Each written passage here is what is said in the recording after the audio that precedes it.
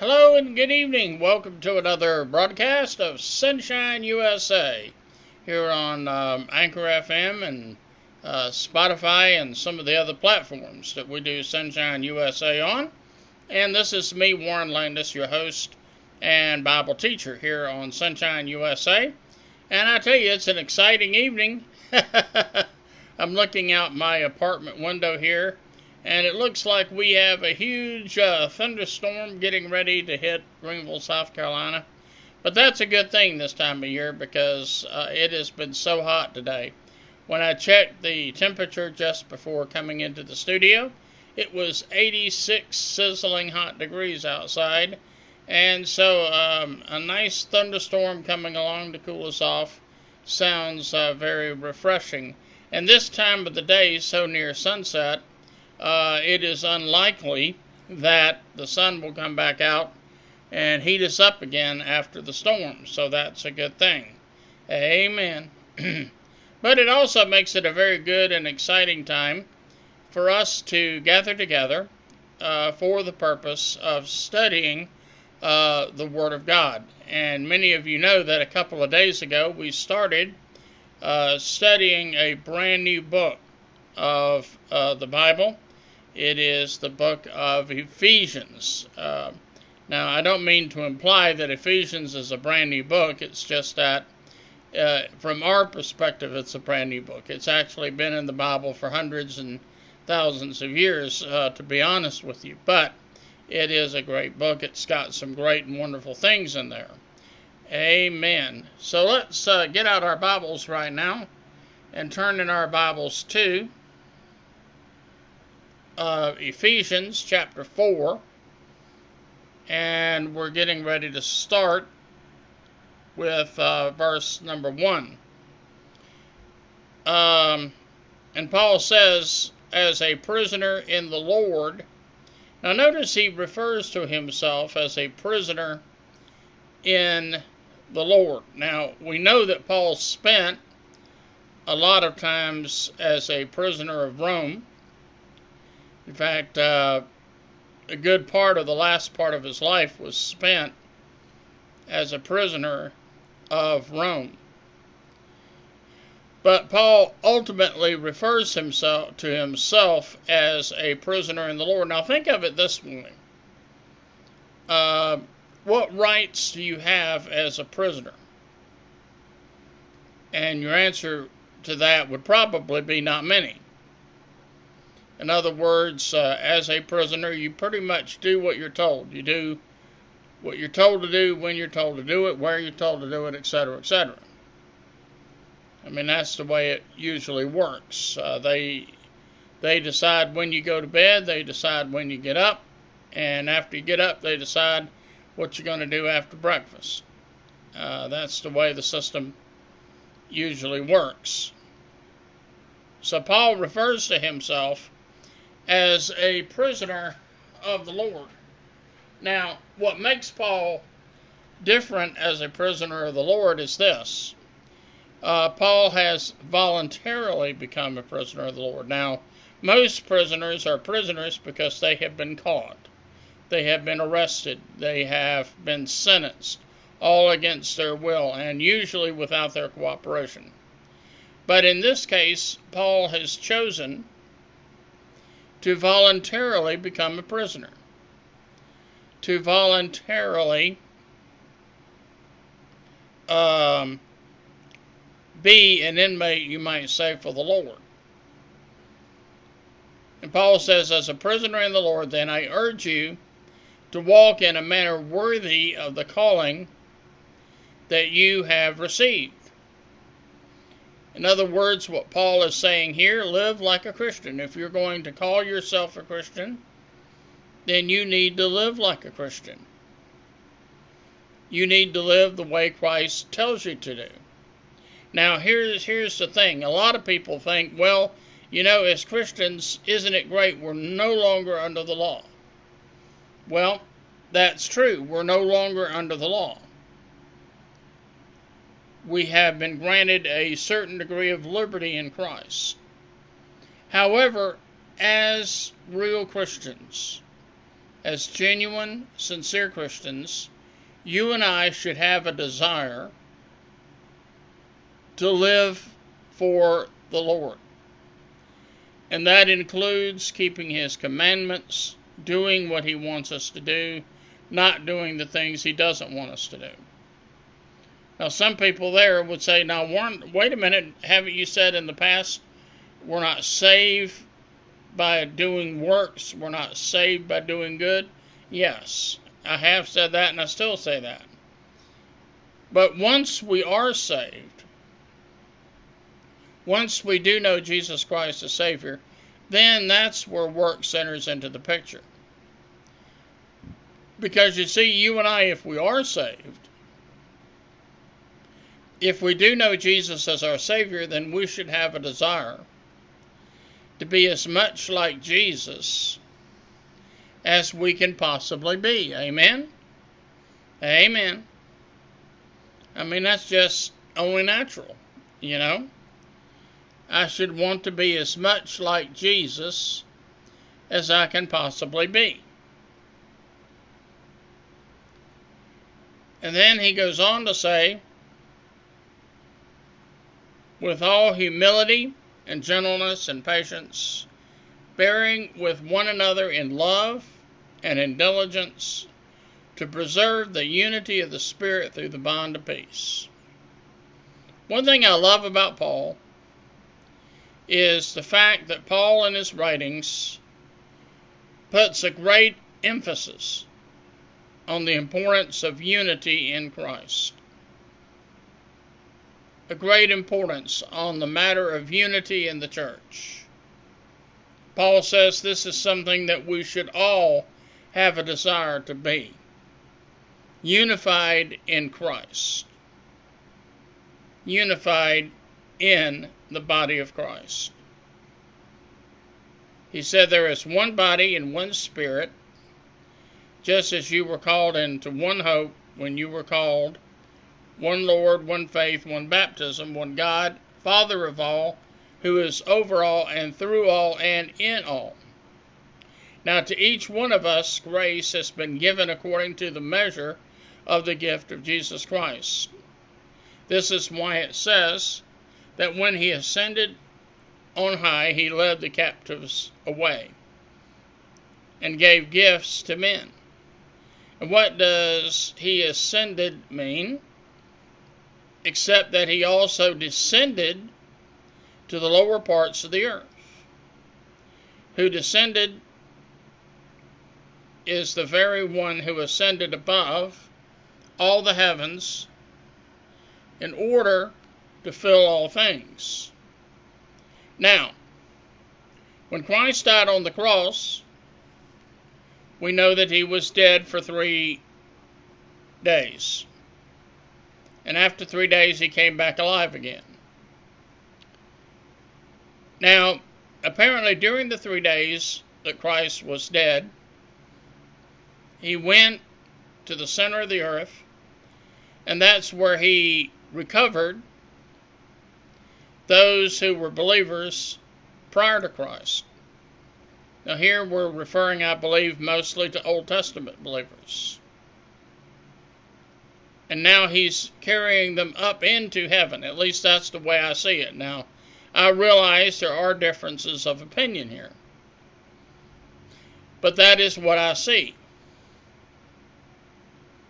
That is my honest interpretation. And one thing I've always said about teaching the Bible, I will always level with you about what my opinion is. Now, on that particular point, maybe I'm right, maybe I'm wrong. I think I'm right, though. Because I know that when I get to heaven, I do believe that the Old Testament saints will be there. Amen.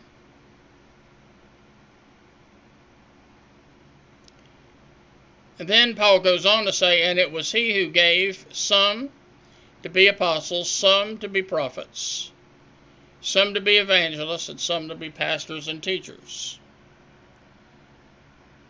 to equip the saints for the work of ministry and to build up the body of Christ. Now here, once again, Paul is making reference to the various gifts of the Spirit and the various ways that he chooses to use us. Now, in my particular case, I clearly fall into the teacher category. But I'm also something of an evangelist, because I love telling people that God loves them, that God cares about them, and God wants to save them. So I would say when it comes to spiritual gifts, I feel gifted as both an evangelist and a teacher. And even to a lesser degree, a pastor. I have not been, in my ministry so far anyway, I have not been the pastor of a church. At least as far as being the permanent pastor of a church is concerned. Now, I have spent about 5 months of my life as the interim pastor of a church. During the middle 1980s, I served for 5 months at the Mayette Point Baptist Mission in Franklin, Louisiana, and I'm proud to say that it's now a full-fledged church on its own. It has actually survived rather well in the time period since I left, and I'm very happy to report that. And of course, a good friend of mine that I went to seminary with, they have been serving as pastor of that church in the length of time since I left. And they have done, I think, a very good job of doing that. So it's not necessarily that I was such a great interim pastor, it's that the current pastor, who's been there for many years, has done a really great job in that area.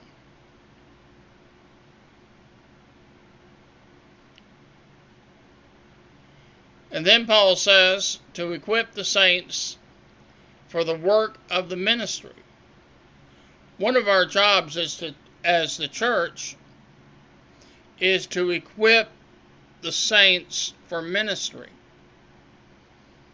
and to build up the body of Christ until we all reach unity in the faith and in the knowledge of the Son of God, as we mature to the full measure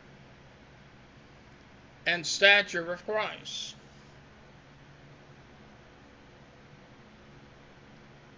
So he's talking here about unity in the faith and in the knowledge of the Son of God. That's where Sunshine USA comes in. We try to give people more and more knowledge about God and His eternal everlasting Word. And let me say something. The Word of God is the Word of God. It's not some man's opinion. It is the Word of God. It's infallible. It's inerrant. And we can depend on it every step of the way. Paul goes on to say in verse 14, "Then we will no longer be infants, tossed about by the waves and carried around by every wind of teaching and by the clever cunning of men and their deceitful scheming." He says that we will no longer be infants. You know, Paul has told some of his congregations that they were spiritual babies, and he had to feed them with milk and not with meat. Now, of course, we know that all babies are going to go through that baby stage. But it's only natural for a baby to grow up and to get to that point where they're not a baby anymore. To get to that point where they have become fully grown. and they can eat a regular diet. Amen? Amen. And then he talks about the deceitful, scheming, cunning teachers that try to take advantage of spiritual babes. You see, when a false teacher comes along, and all of a sudden they sense that you don't know the will of God, the Word of God very well, guess what? They realize at that point they can step forward and teach you almost anything, knowing that you'll probably fall for it. You'll probably believe it. Paul goes on to say in verse 15, instead, speaking the truth in love. Speaking the truth in love. I remember one of the pastors of my home church. I had the opportunity of preaching for him a couple of times, and he had a plaque on the back of the pulpit. And the plaque said, speaking the truth in love. He was one of those preachers who recognized that as a preacher, sometimes he had to say some hard things. Sometimes he had to preach some things that the people frankly didn't want to hear. And that's why he said, speaking the truth in love, we will in all things grow up into Christ himself, who is the head. You see, that's the goal right there. That you and I become more and more like the Lord Jesus Christ. Now, I tell you, when a spiritual baby first gets saved, they're, after all, a spiritual baby. They may not be very much like Christ at that point. But as time goes by, they will become more and more like Christ.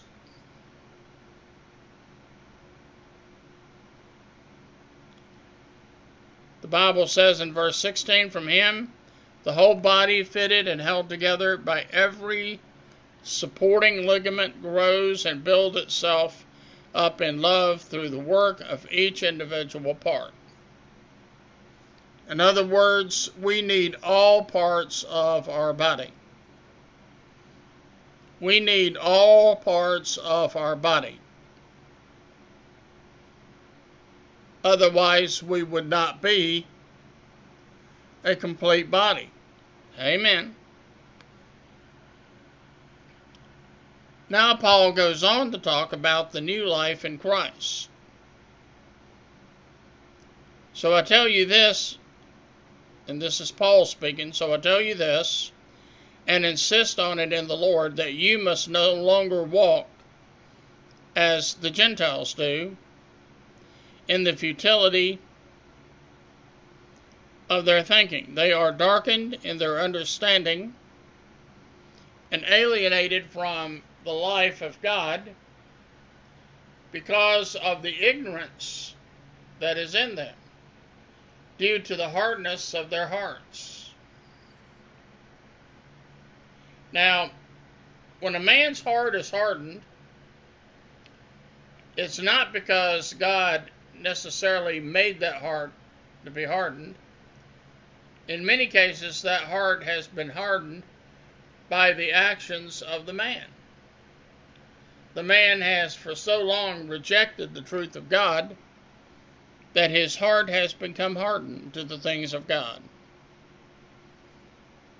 Paul goes on to say, having lost all sense of shame, they have given themselves over to sensuality for the practice of every kind of impurity with a craving for more. But this is not the way you came to know Christ.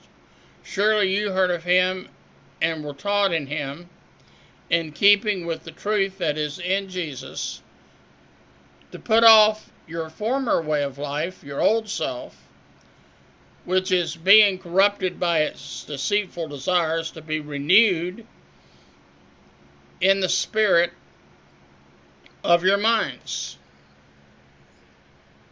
Now, What is Paul talking about here? He says, you know how you came to the Lord. And he says you are to put off the former way of life. That is, you are to put off your old self. In other words, don't live like you used to live. You don't need to go to some of the places you used to go to. Instead, you need to recognize the fact that now you need to walk in the newness of life. And you do that by renewing, you do that by being renewed in the spirit of your minds. See, it all starts in the mind. You have to have a mind to be less like you used to be and more like you know you need to be. And to put on the new self, created to be like God in true righteousness and holiness. Therefore, Paul goes on to say, each of you must put off falsehood and speak truthfully to his neighbor, for we are all members of one another. Now, of course, that's pretty good advice, to be truthful with everybody.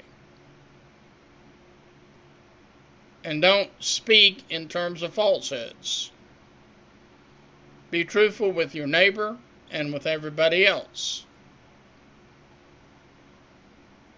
I remember my home church pastor said his mother always taught him, son, always tell the truth, even if it kills you. It's never right to lie to anybody for any reason.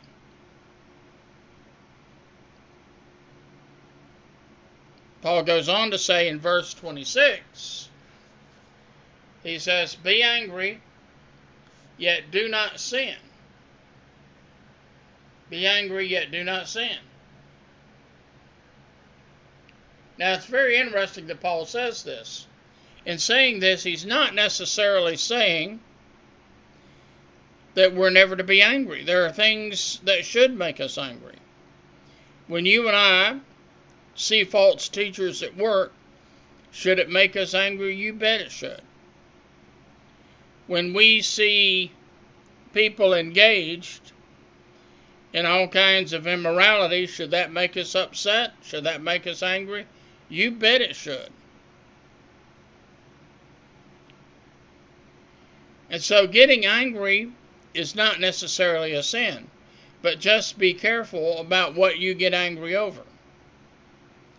He also says, furthermore, do not let the sun set upon your anger, and do not give the devil a foothold. He says, first of all, do not let the sun set on your anger. In other words, even when you're legitimately angry with someone, you are not to stay angry with them. You should look for the right opportunity to make peace with them. And ideally, you should make peace with them that day. Don't let the sun go down on your anger. I knew this one man one time, he made it a point. When he went to bed at night and he was still mad at someone, he would pray to the Lord and say, Lord, forgive that person right now, as do I. And the next day, when you have an opportunity, go tell that person that you have forgiven them, that you are no longer angry with them. And Paul says, and do not give the devil a foothold. Do not give the devil a foothold. Now, if we are not careful, that's what's going to happen. If we are not careful, we're going to end up giving the devil a foothold. We're going to give him an opportunity to gain a stronghold in our life. And that's why we need to be completely obedient to Christ and live according to the way that Christ has told us to live. Paul goes on to say, he who has been stealing must steal no longer, but must work doing good with his own hands, that he may have something to share with the one in need. Now, you know, it's interesting. Paul, in his earthly ministry, always put a great deal of emphasis on the importance of being charitable to the less fortunate, helping those who are poor. And you know, I have found in my experience as a Christian, one of the hardest things that I've ever done is to convince Christians that we are indeed and in fact supposed to be compassionate with the poor.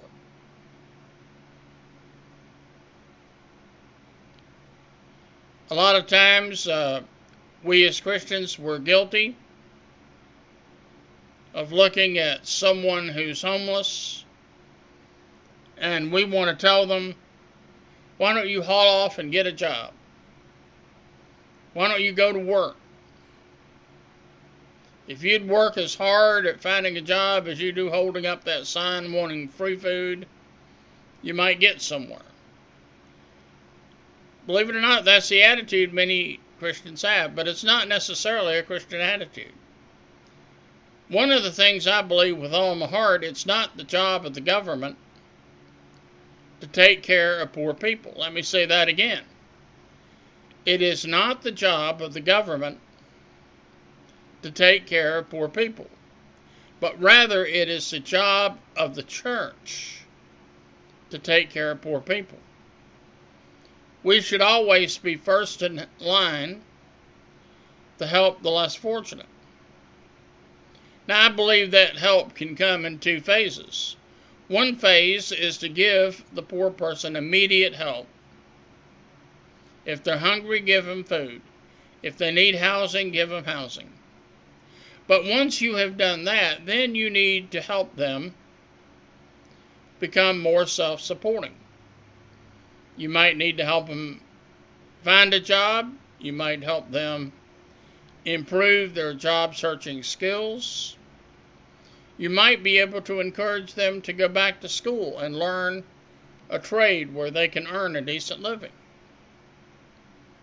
But helping the poor is first and foremost, it is the job of the church and not primarily the work of the government. If the government didn't have to do so much in terms of taking care of the poor, don't you think our taxes could be a lot lower? Amen. And by the way, that statement applies not just to the United States. That statement is for any country in the world. It is primarily the job of the church and not the job of government to take care of the world. We need to learn that. We need to know that. Paul says, let no unwholesome talk come out of your mouth. Many people believe, as I do, that what Paul means here is that we are not to make profanity a part of our regular routine speech. I mean, let's say you stump your toe, for example. Is that toe all of a sudden going to start feeling a lot better just because you let out a few choice cuss words? I don't think so.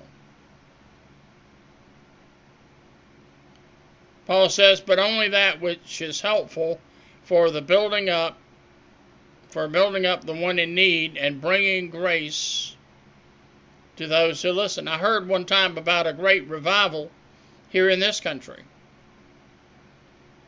And there was this one coal mining town where the workers were basically very ungodly and they cussed all the time. And when they gave orders to the animals, they did it while they were cussing. But then a revival came to the town. Lots of people got saved. The people quit cussing, and they even quit cussing in the coal mines. And then all of a sudden they had a problem. They had to retrain the animals who understood cussing, but they didn't understand normal English. Amen.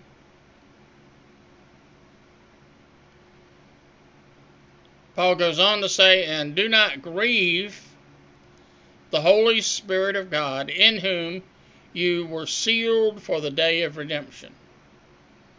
Don't grieve the Holy Spirit of God. And anytime God sees you and I doing things that we ought not be doing, do you think that grieves the Holy Spirit? You bet it does. When God sees you saying things you shouldn't be saying, do you think that grieves God's Holy Spirit? You bet it does. He says, do not grieve the Holy Spirit of God.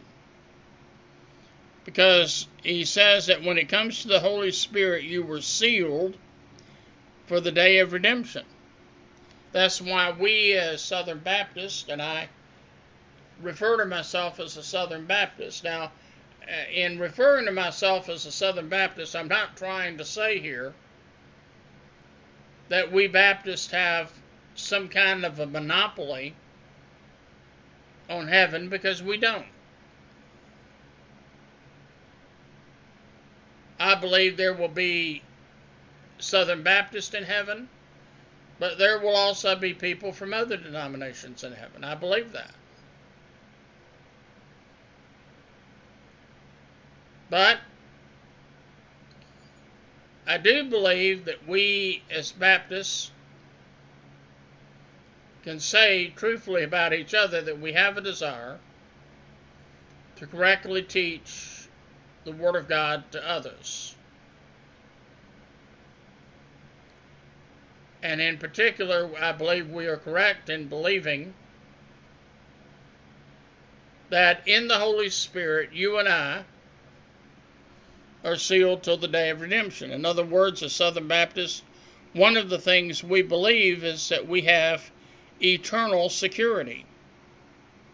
We have eternal security. Amen. Eternal security. Think about that. It's a wonderful thing. Eternal security.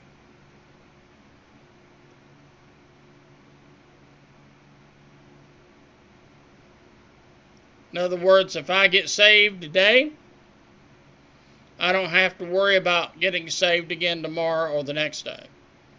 In my case, I got saved back in November 1969. And ever since November 1969, I no longer have to worry about getting saved all over again. I was saved one time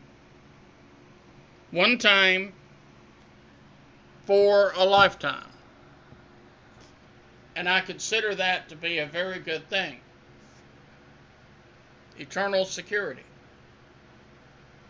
Now think about it this way. If you could lose your salvation, if it were possible that you could lose somehow your salvation, how many sins would it take for you to lose your salvation? The answer is one sin.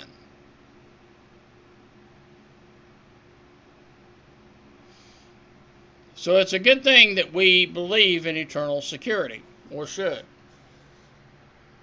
Paul goes on to say, get all bitterness, rage, and anger, outcry, and slander, along with every form of malice. In other words, get rid of all this.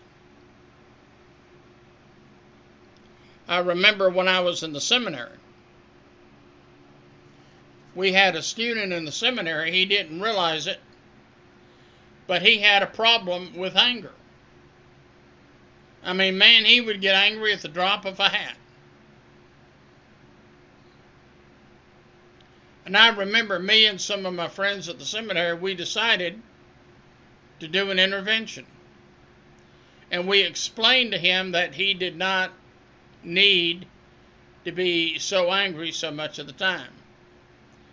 And you can imagine what his response was. I'm not angry. And he said it loud and clear. He didn't realize that he had the problem that he had.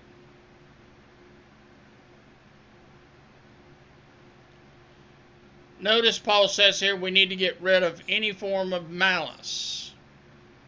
Malice. Hatred. Dislike. The people we go to church with, we need to recognize that if they are saved, if they know Jesus Christ as their Savior and Lord, then we should not have any malice against them. We should love them as brothers and sisters in the Lord. Amen? Paul goes on to say, be kind and tender-hearted to one another, forgiving each other, just as Christ God forgave you. Now sometimes it's possible, sometimes a Christian may end up hurting us very badly. And sometimes, believe it or not, they may not even realize it. But the Bible says in such a case we are to forgive that person. And by the way, you have to forgive that person whether or not they're seeking your forgiveness. We have to forgive that person.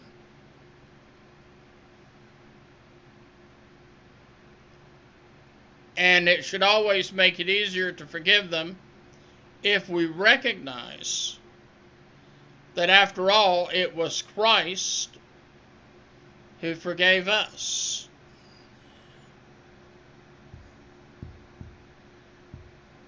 Now we're going to go on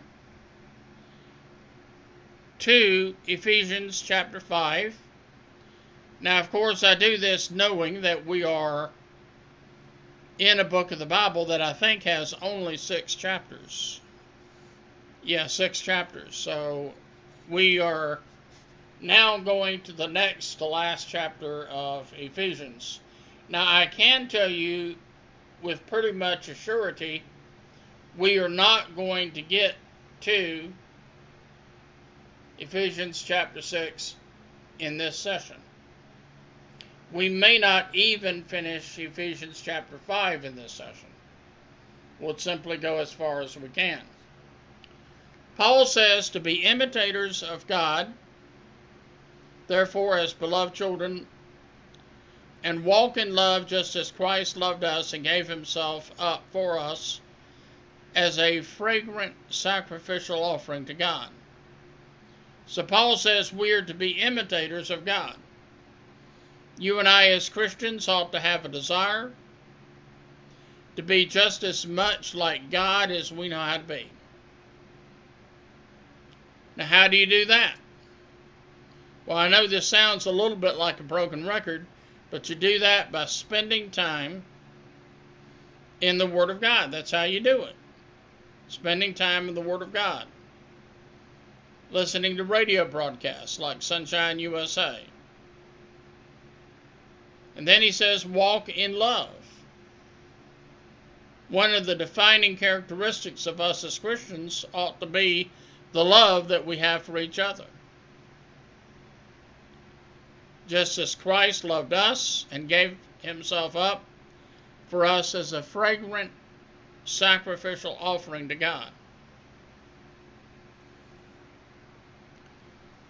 Paul goes on to say in verse 3, but among you, as is proper among the saints, there must not even be a hint of sexual immorality or any kind of impurity or greed, nor should there be obscenity, foolish talk, or crude joking, which are out of character, but rather thanksgiving. For this you can be sure, no immoral, impure, or greedy person that is an idolater has any inheritance in the kingdom of Christ and of God. So he says that we must refrain from even the hint of sexual immorality. We can't justify something by saying, Well, that's just the way things are nowadays. We live in a different day and time. God doesn't care about that. God wants us to live in a way that honors and glorifies Him. He talks about giving up obscenity, foolish talk, and crude joking. When I see the word obscenity there, I think about the internet. Now, just as I and other Christians try to use the internet as a means of teaching the Bible and preaching the gospel, there are those who get on the internet and they want to do something dirty, or they want to make something dirty out of it. Sometimes at work, you might notice that some of your coworkers are guilty of crude joking. That should never be part of our lifestyle as a Christian. We should always have a desire to be as much like God as we possibly can be. And certainly not be part of any crude joking or immoral behavior. And if that's not enough encouragement, Paul reminds us that such immoral people will never inherit the kingdom of God.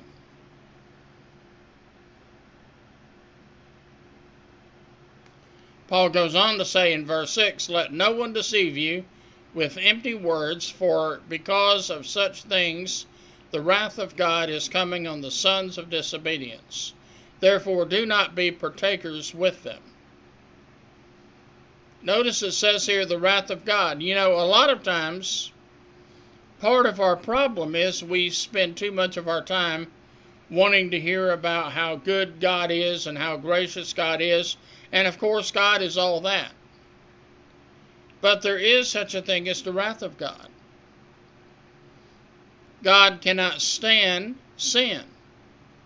He cannot tolerate sin. It must be punished, and He will punish it. And so if you want to encounter the anger of God, just keep on sinning and you will find it. And then Paul goes on to the subject of being children of light. Paul says in verse 8, "For you were once darkness, but now you are light in the Lord. Walk as children of light. For in the fruit of the light consists in all goodness, righteousness, and truth. Test and prove what pleases the Lord." He says, don't walk in darkness. You used to be one who lived a life of darkness, but now you are to walk as children of light. You are to walk in the light of God's Word. He says, test and prove what pleases the Lord. And whatever pleases the Lord, that's what we ought to delight ourselves in doing. Verse 11, Paul goes on to say, "Have no fellowship with the fruitless deeds of darkness, but rather expose them." In other words, when someone's living in an ungodly manner, don't have anything to do with them, but rather, Paul says, expose them for what they are and who they are. For it is shameful even to mention what the disobedient do in secret. I imagine that you and I don't know half the wicked stuff that goes on in the town or city in which you and I live.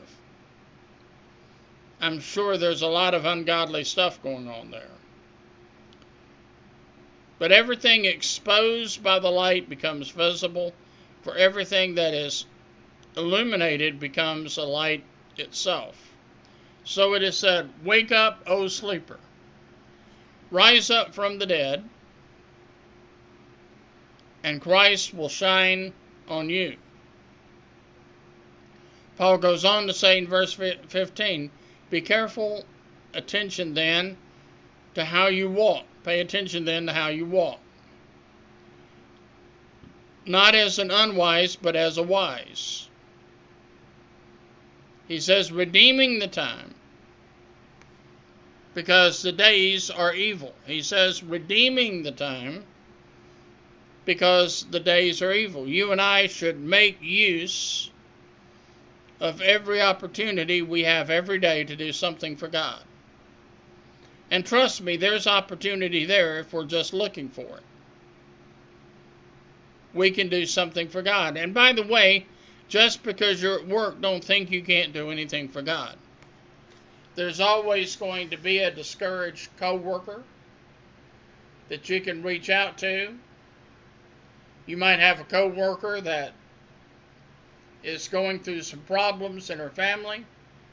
And this could be a time that you could reach out to them and offer them wise Christian counsel. So there are ways to do ministry even on the job. He says, therefore, do not be foolish, but understand what the Lord's will is. Do not get drunk on wine, which leads to reckless indiscretion. Instead, be filled with the Spirit. Don't be drunk with wine, but be filled with the Spirit. Now, I am recording this particular broadcast on a Friday evening. It is the start of a weekend. And no doubt there's going to be all kinds of people tonight that are going to go out and get drunk. That's just what they do. Every weekend, it's the same thing. They go out and get drunk. Boy, they just want to have a good time getting drunk. When Monday morning comes around, they won't remember too much about what they did this weekend because they spent pretty much all weekend just getting drunk. But he says, do not get drunk on wine, which leads to reckless indiscretion, but instead be filled with the Spirit. Now let me ask you this question. What does it mean to be filled with the Spirit? To be filled with the Spirit means that you and I are to be empowered by the Holy Spirit. We are to live lives that are under the control of God's Holy Spirit.